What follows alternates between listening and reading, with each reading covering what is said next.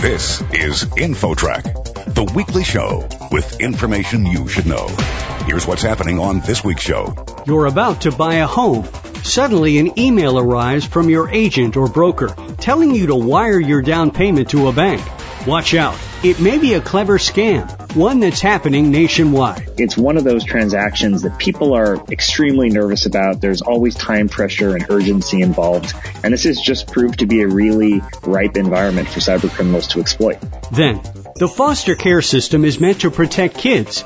But when foster care makes a mistake, taking kids from parents where there is no problem, what happens next? Families of color are very disproportionately the subject to both hotline calls and findings of abuse or neglect. Those two stories and more are straight ahead. Stay with us. InfoTrack begins right after this.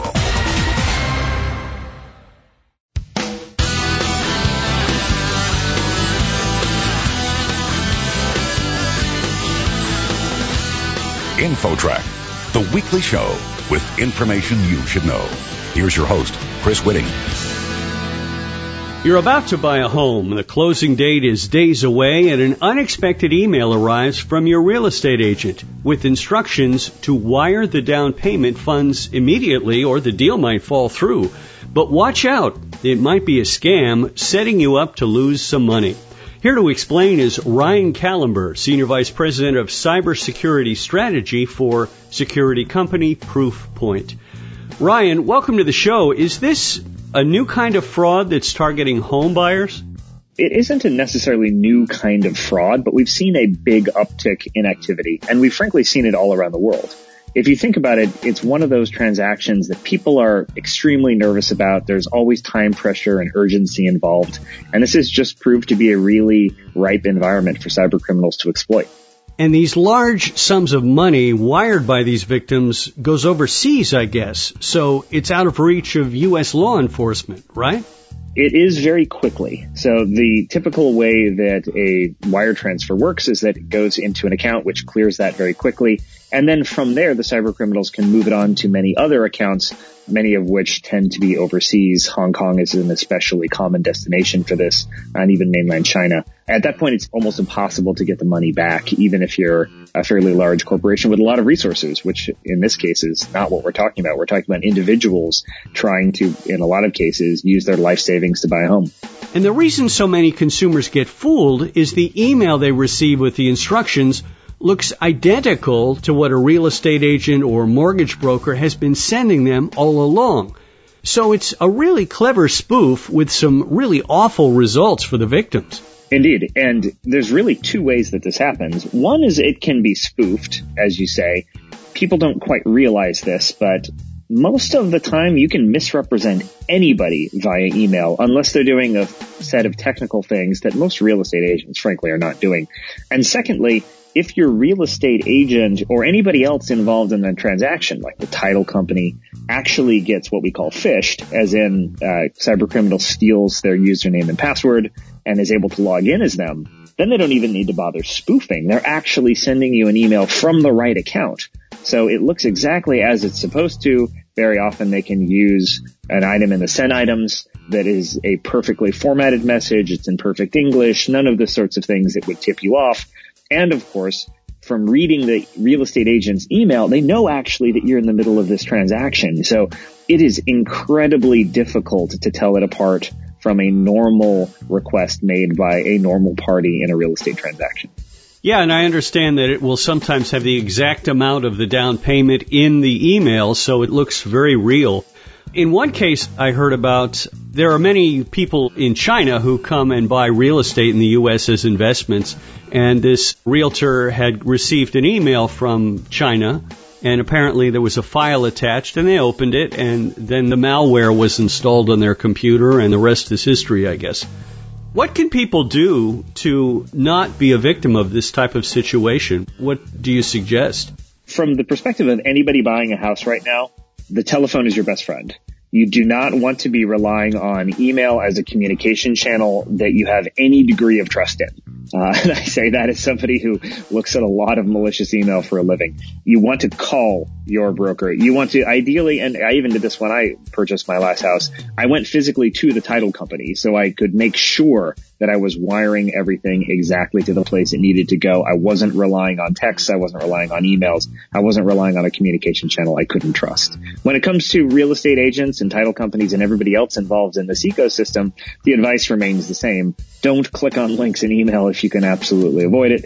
And you mentioned an example of a case where somebody installed malware on their computer. This doesn't, in a lot of cases, even require installing malware. Sometimes it's just a link that points you to a page that looks a whole lot like your normal login page, and they're simply stealing your password.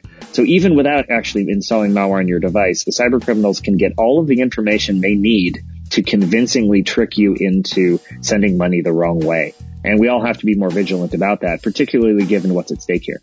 We're talking with Ryan Kallenber, Senior Vice President of Cybersecurity Strategy for security company Proofpoint. Ryan, perhaps for nervous home buyers, are there steps they can take with their bank, for example, to basically say, never wire any money unless I come to the bank and tell you to do that? Can you put in those types of safeguards ahead of time? It depends on your bank, but many banks do support that. You can put all kinds of conditions in terms of how money can be wired.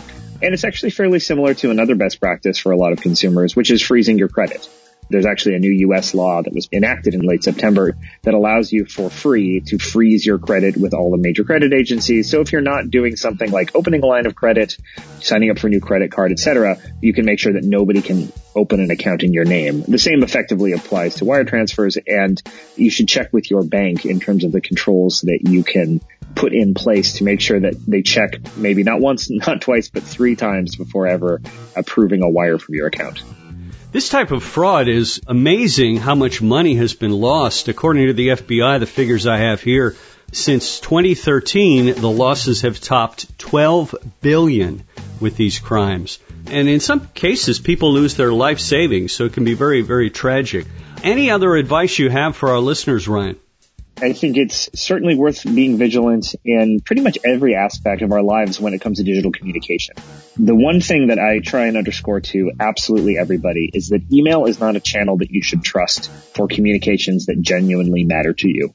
If it's something big like buying a home, or even if it's something small like approving a smaller transaction or doing a business deal with somebody, cyber criminals are really good at stealing passwords, reading people's email, and understanding how to get in the middle of the digital transactions that make up our daily life.